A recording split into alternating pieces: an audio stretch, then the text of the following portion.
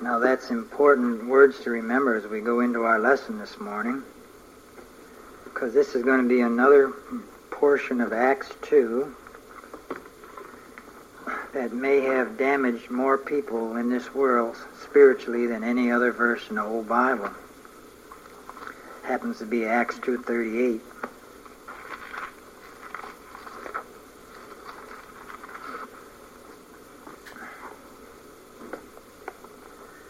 We'll start reading at verse 36 in the second chapter of Acts.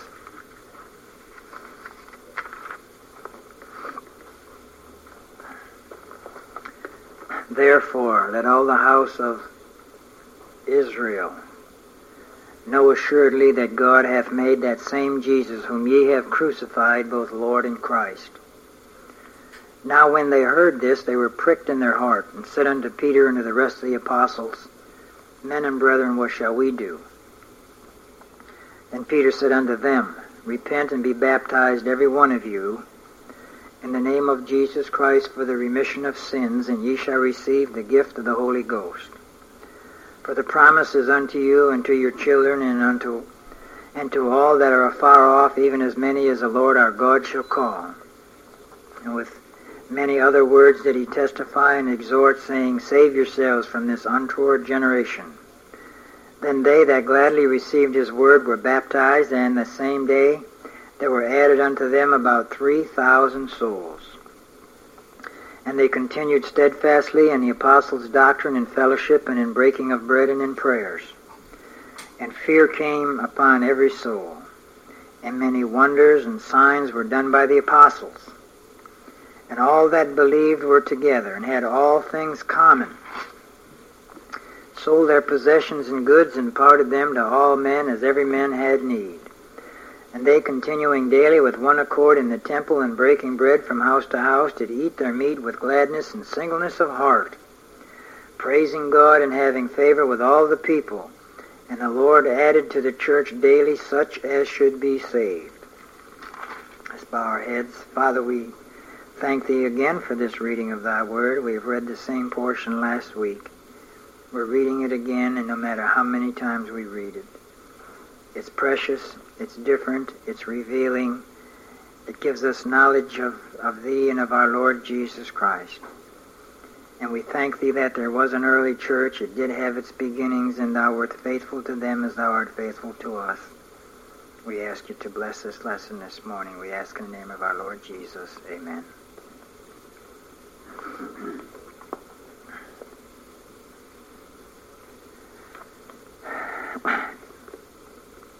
Just before we start with verse 38, we have a question. Men and brethren, what shall we do?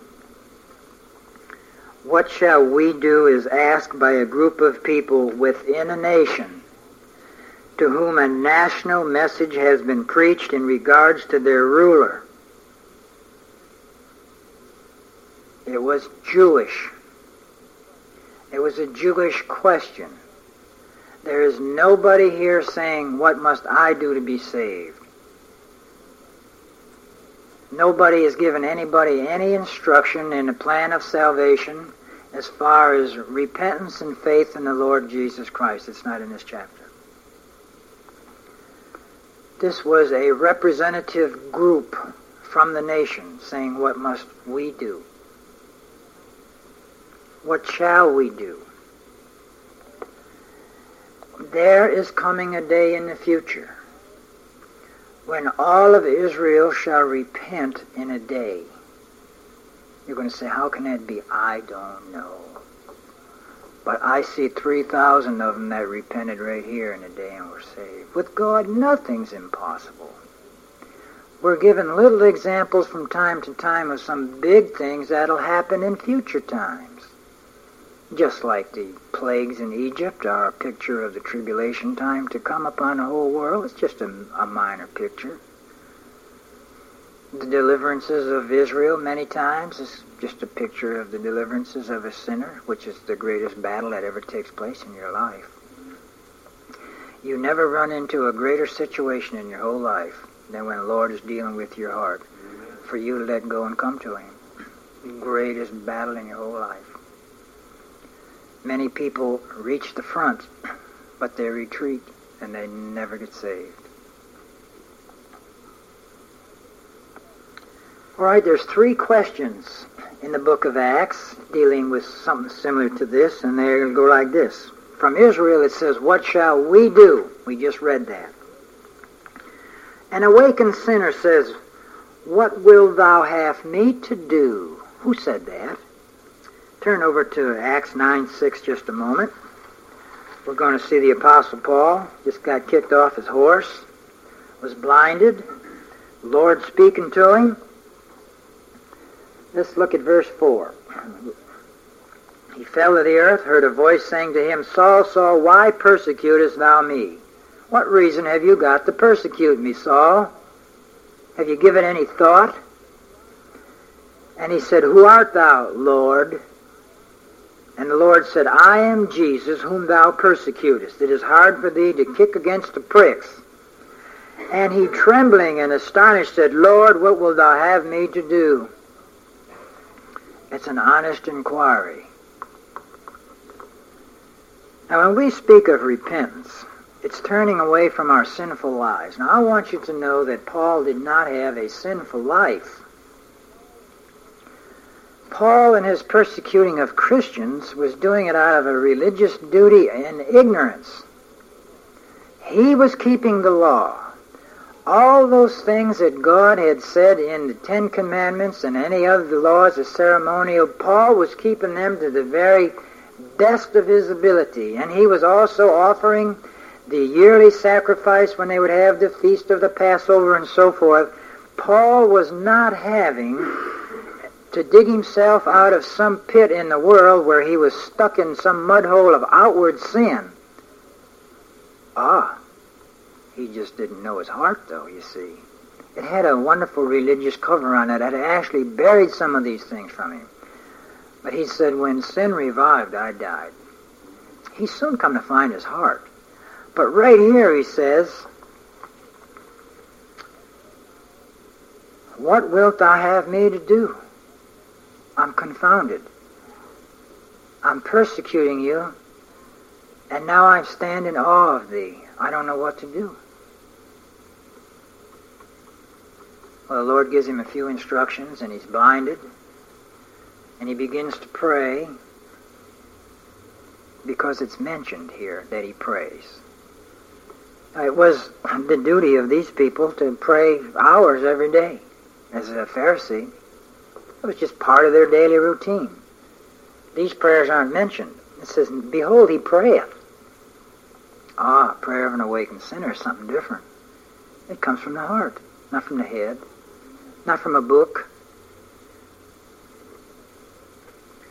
And then there's a third question given in Acts that an unsaved Gentile, or if this reaches down to you and me, what must I do to be saved? We find that in Acts 16:30. Turn over there a moment.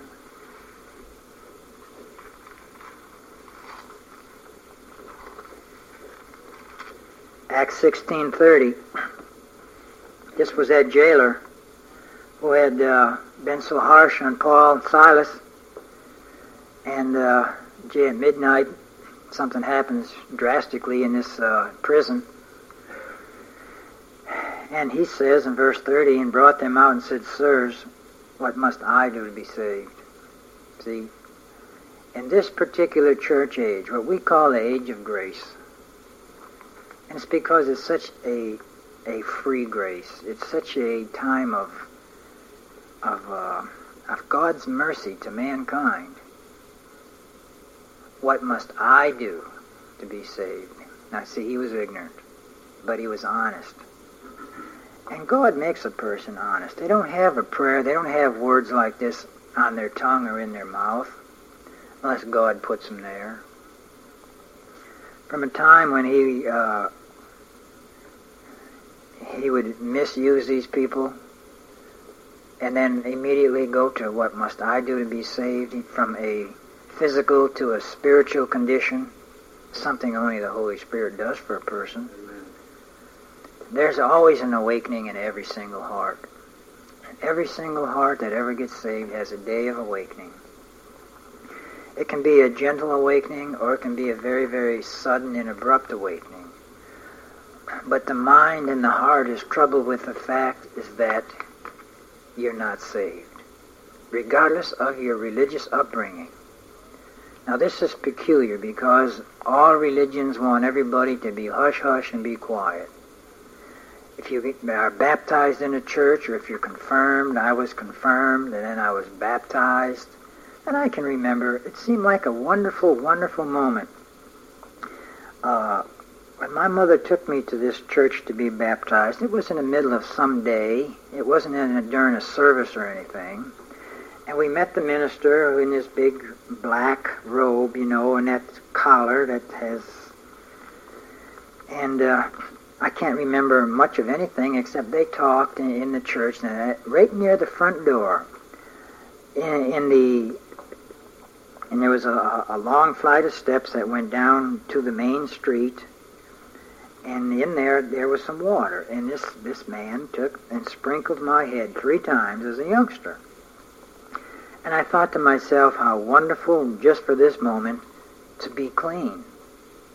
How wonderful just for this moment to be clean and to be... I said, I know, if we could do this every week, it would be great, but you only do it once. And what's going to happen next week when I have been a sinful child or a sinful boy, knowing my own heart? But there was just that feeling that this was a wonderful thing to be baptized. Maybe if I could die right now, I'd go to heaven. Well, you know that most of us, almost everybody, feels that same way about their baptism, that it cleans them, that it has something to do with them being pure and having their sins forgiven. And I want to go on record this morning to tell you that it has nothing at all to do with you being forgiven. Not one thing in the world. It don't clean you. It don't do anything but possibly get your hair wet or get your whole body wet if you get baptized the right way. But people are brainwashed into thinking that this is it. It's a ceremony. It's a church ceremony. And therefore it's sacred.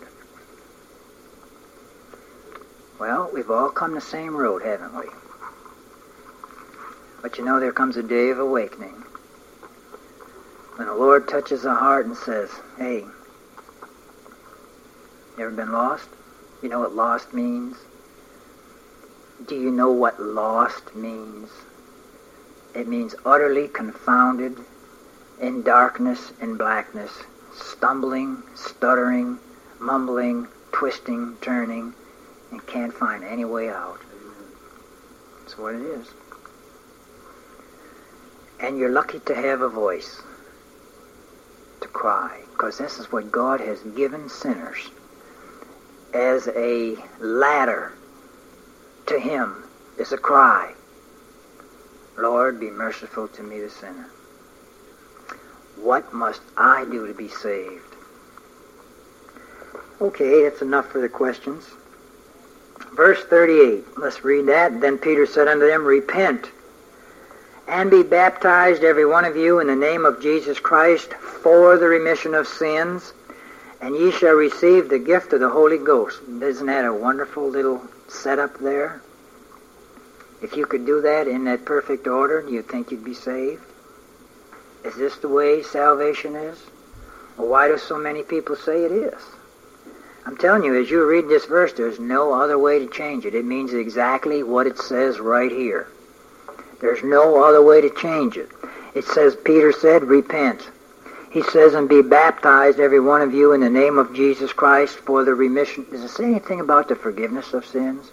Does it say anything at all here about redemption? No, it says something about the remission of sins. And ye shall. Now, if you do these things, what shall happen? Ye shall receive the gift of the Holy Ghost. Do you know any better than that? Has your experience taught you any better than that? Or are you just part of these charismatics today that make a little old golden rule out of this thing here, follow it step by step, and that's it? Well, let's examine it a little bit. Verse 38 has been used for 18 centuries to justify water baptism as a means of regeneration. Water baptism as a vehicle of grace. Water baptism as essential to salvation. And water baptism as essential to forgiveness of sins. There's more people who have been damned to hell in Acts 2:38 than any other scripture in the Bible, except maybe Matthew 7:1. Now you're curious, huh? You want to look at Matthew 7:1?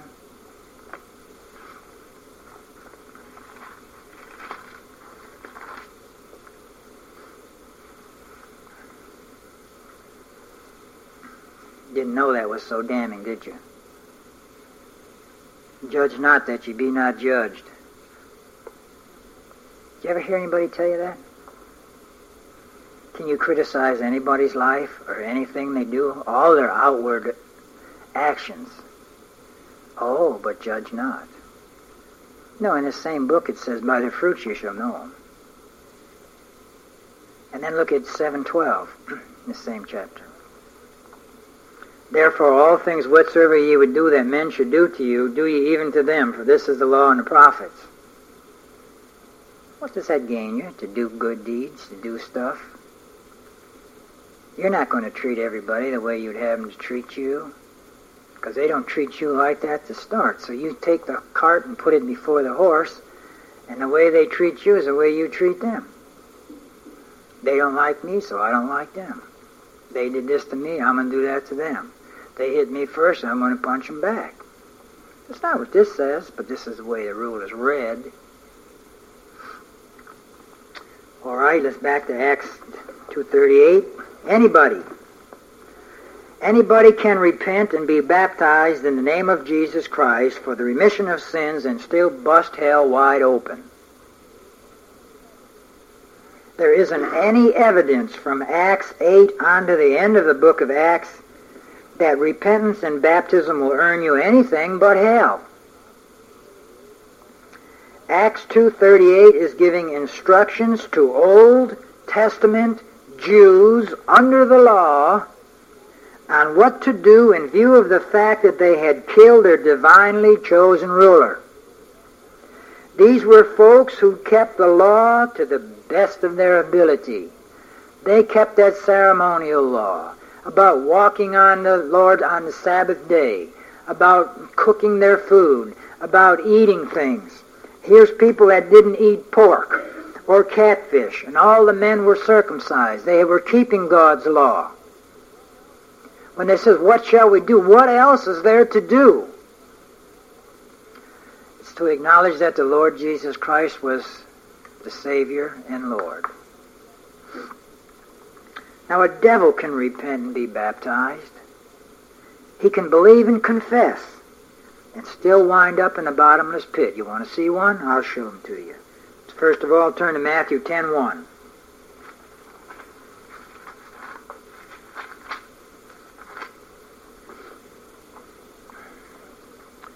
Matthew 10:1 reads like this, and when he had called unto him his 12 disciples, he gave them power against unclean spirits to cast them out, to heal all manner of sickness and all manner of disease.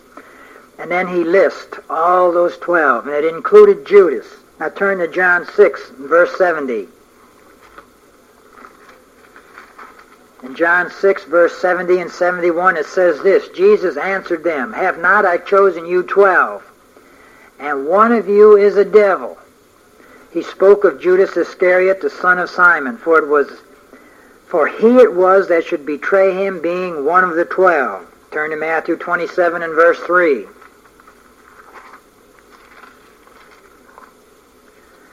Then Judas, which had betrayed him, when he saw that he was condemned, repented himself, and brought again the 30 pieces of silver to the chief priests and elders, and here's his confession, saying, I have sinned, and that I have betrayed the innocent blood. And they said, what is that to us? See thou to that. All right, he confessed, he repented, he believed, he was baptized, and he went to hell. Went to the bottomless pit.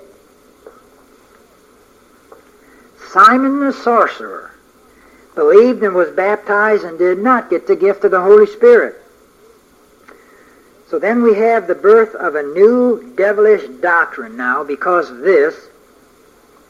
that you can lose salvation and then get born again and again and again and again. But notice this. You only have to be baptized once in this particular, just the first time. That's strange, isn't it? Oh, you can lose it and come back, but you don't have to be baptized again. Now, Cornelius and his household got the gift of the Holy Ghost before any of them were baptized. Something's happened. Something's changed. Something's progressed. Turn to Acts 11 and verse 15.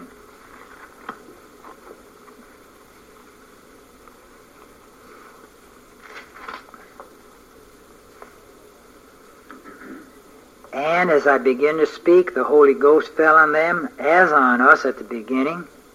Then remembered I the word of the Lord, how that he said, John indeed baptized with water, but ye shall be baptized with the Holy Ghost. He was still speaking, and it began to fall on them. They weren't baptized. Pharaoh and Judas confessed, and both lost their souls. Remember how many times Pharaoh would say to Moses, you got to forgive me, I did wrong. I won't do it again. I'll let your people go. I'll do this and I'll do that. 9th chapter of Romans says God raised him up for that very purpose, just to show his power in him. He was a vessel of wrath.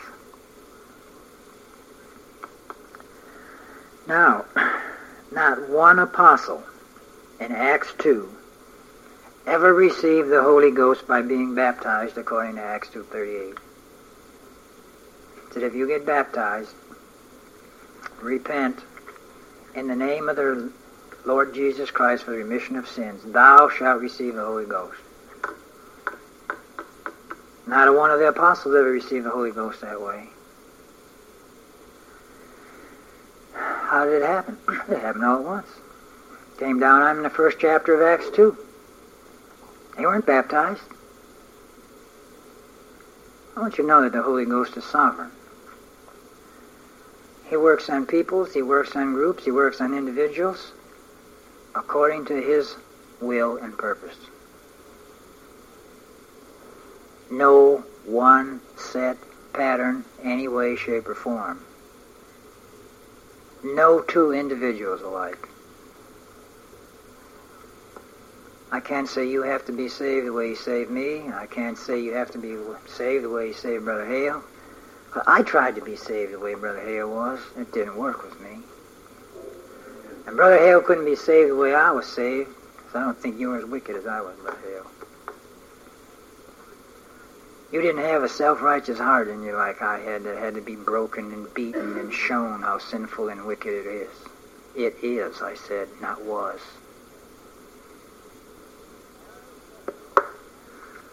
All 12 were baptized according to Luke 3. The apostles. They were baptized way back in the early part of the ministry because all of them knew the baptism of John. John went out to baptize, and it says the whole world went out after him. But they were baptized early, and they knew the baptism of John. And John says, repent and be baptized for the remission of sins. Now, always that word remission. Do you know what a disease is when it's in remission? It's held in check. Remission means held in check. Anywhere you see for the remission of sins, it's to hold them in check. It's a temporary forgiveness. And this is one thing that is hard for people to spot in the Scriptures. Because even great theologians and the ones in our colleges today think that remission and redemption are the same thing, and they are not.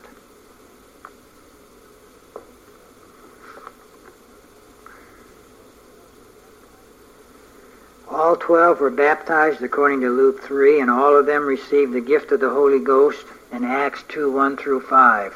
There's at least 3 years between their baptism and the receiving of the Holy Spirit, and it was not according to Acts 2:38. Now, when we take the verse as it is stated, and it teaches that the gift of the Holy Ghost is not available to a man unless he has been baptized in water. Now, if you turn to Acts 8 and verse 15,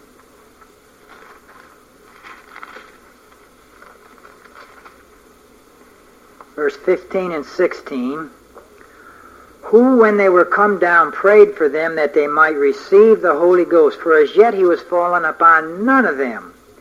Only they were baptized in the name of the Lord Jesus.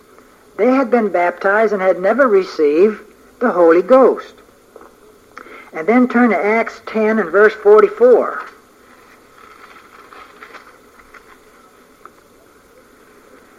While Peter yet spake these words, the Holy Ghost fell on all them which heard the word, and they of the circumcision which believed were astonished. And as many as came with Peter, because that on the Gentiles also was poured out the gift of the Holy Ghost. Were they baptized and then received the Holy Ghost? Holy Ghost came upon them. Then they were baptized. Well, what about Acts 2:38? I thought it said if you were baptized, then you'd receive the gift of the Holy Ghost. Well, we're going to get to that. Because this shows, the scriptures we just read, Acts 8 and Acts 10, show conclusively that Acts 2:38 was a temporary setup with the truth as it was revealed up until that moment. There's a progression of truth in the book of Acts. They have to learn, and the Lord is teaching them. And they use all of their knowledge and all of their spiritual abilities each and every time. But here Peter now is astounded. While he's speaking, the Holy Ghost is falling upon people. Now would he have said that you must repent in the name of the Lord Jesus Christ for the remission of sins and be baptized, and then the Holy Ghost will come upon you? He wouldn't say that now. But you see, that was a Jewish message also. People don't like the fact that there was not one Gentile present in this whole conversation, in this whole preaching message, with the whole 3,000. There wasn't one Gentile among them. They were all Jewish. Now we come to another little phrase in Acts 2:38, which is kind of interesting. It's called for the remission of sins. Sins were remitted from Genesis to John 1:29, and they were forgiven on the basis of the blood of bulls and goats. You all understand that? Turn to Hebrews 10:4 just a moment.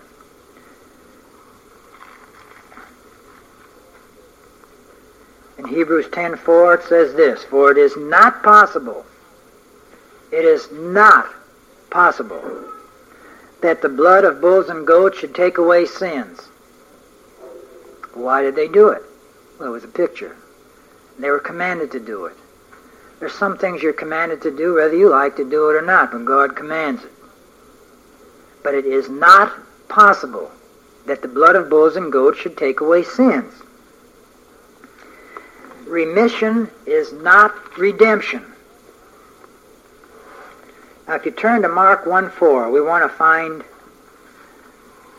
the mention of remission of sins given there for the first time.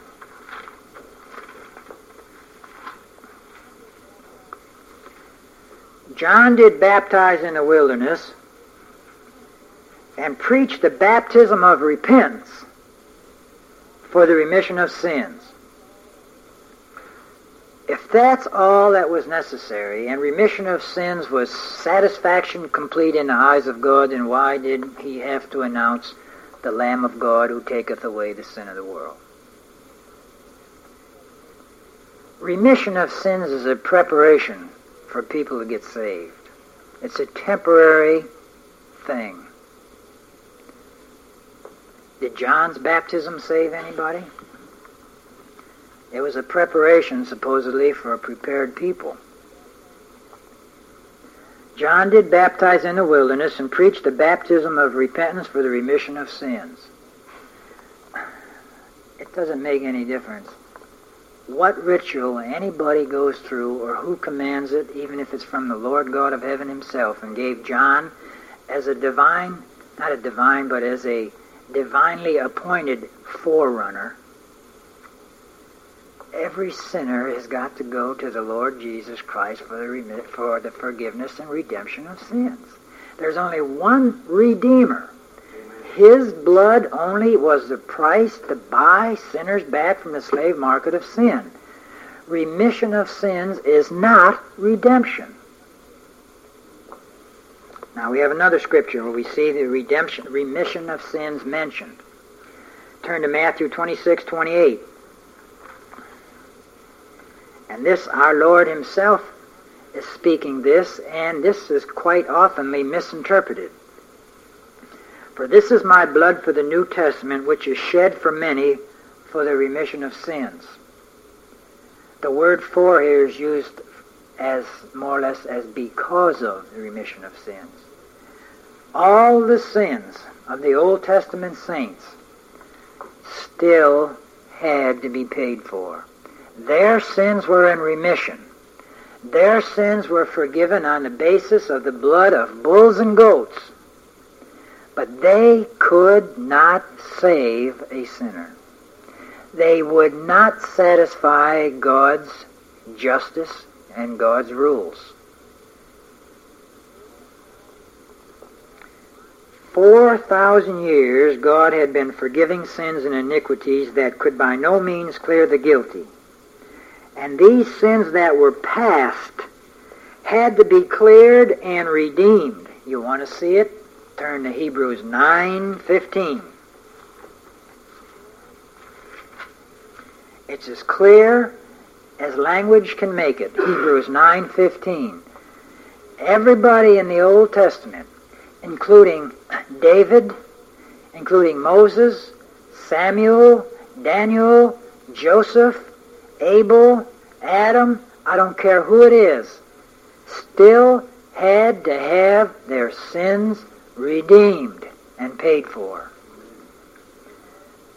Hebrews 9:15, and for this cause he is the mediator of the New Testament, that by means of death, for the redemption, this is redeeming now, for the redemption of the transgressions that were under the First Testament,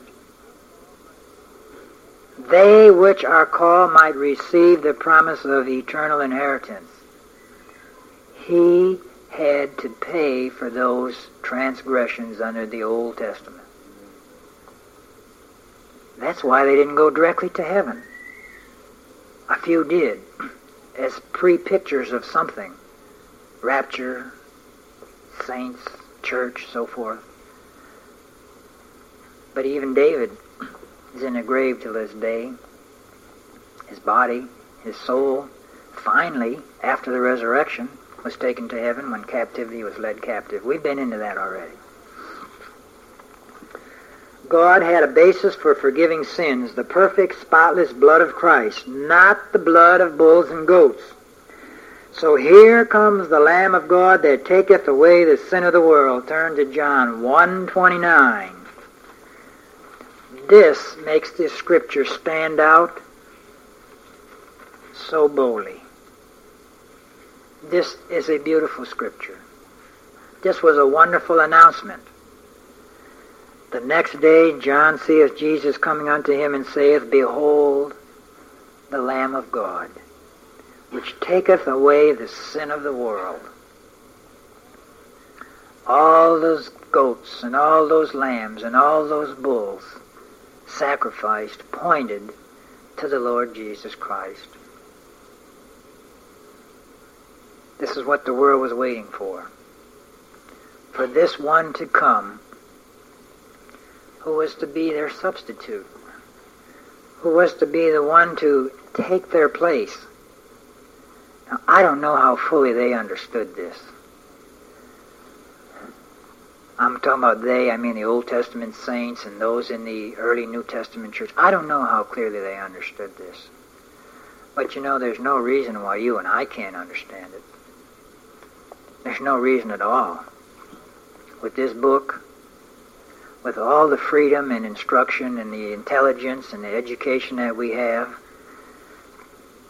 to be able to even listen to tapes and to sermons and read Puritans, To know that this isn't something that somebody just stumbled upon in the last couple of years, or they're just trying to give you some good advice. This is what God demands, what God wants you to hear, and the only thing good in your whole life that there is for your benefit is what God has given you in this book. How to be saved, why to be saved, what to be saved from, about life here and about eternal life, about one who was God himself and came here in the flesh to suffer and die, and then to be resurrected and have people see him. Have 500 people at one time saw the Lord Jesus Christ. The apostles saw him. Others saw him, and they wrote about it. We have the written record of those that saw him, talked with him, ate with him.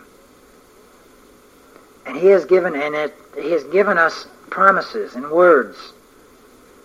And it's all you got. If you don't want it, if you don't believe it, you haven't got anything. You're staking your eternity and your destiny upon what I'm telling you about God's Word and what God's Word says. You've got to take a chance if you're even in the gambling form. If you feel like the odds are pretty good against this book being wrong, then you're not going to go with it. But I would say that the odds are pretty good in favor of this book, seeing this thing is thousands of years old. And when you're reading it, it just still thrills your heart. There's no other book in this world that you read that's even several hundred years old. And you've got a book here that when you read about any of these things in here, that it does something inside of your mind and inside of your heart that either thrills you or convicts you. One, this is a powerful living word. It's like a sharp two-edged sword. That's exactly the description of this word.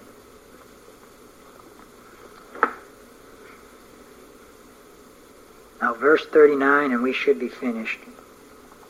The promises to those afar off.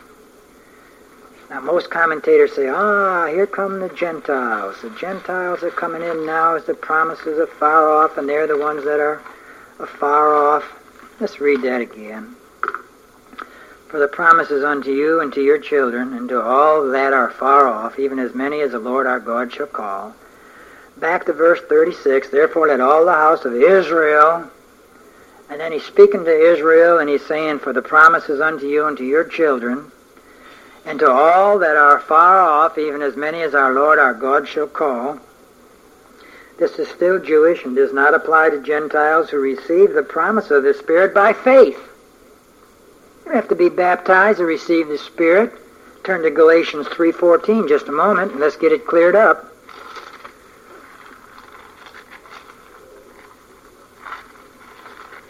Galatians 3:14. That the blessing of Abraham might come on the Gentiles through Jesus Christ, that we might receive the promise of the Spirit through faith. Through faith. Nothing about having to be baptized to receive the Holy Ghost. If they were afar off, why would they have to be baptized if they received the promise by faith? Those afar off and their children are the Jews of the dispersion, who are represented at Pentecost by the list that we see in Acts 2:9-11. And that's going to be the end of our lesson. We're running out of time this morning. I'm glad you've listened. I've enjoyed this study. Sometimes it's harsh, but there are so many truths that have been stumbled over and miscalculated through the years in here. I'm going to clear that thing up once and for all. That you don't have to be baptized in order to receive the Holy Ghost. I hope you've got that straight this morning. Let's bow our heads. Father, we thank Thee this morning for Thy strength, Thy goodness and mercy to us, keeping us alive to this hour. Pray that Thou would have blessed this service, and Thou would bless the service to follow. We ask in the name of our Lord Jesus. Amen.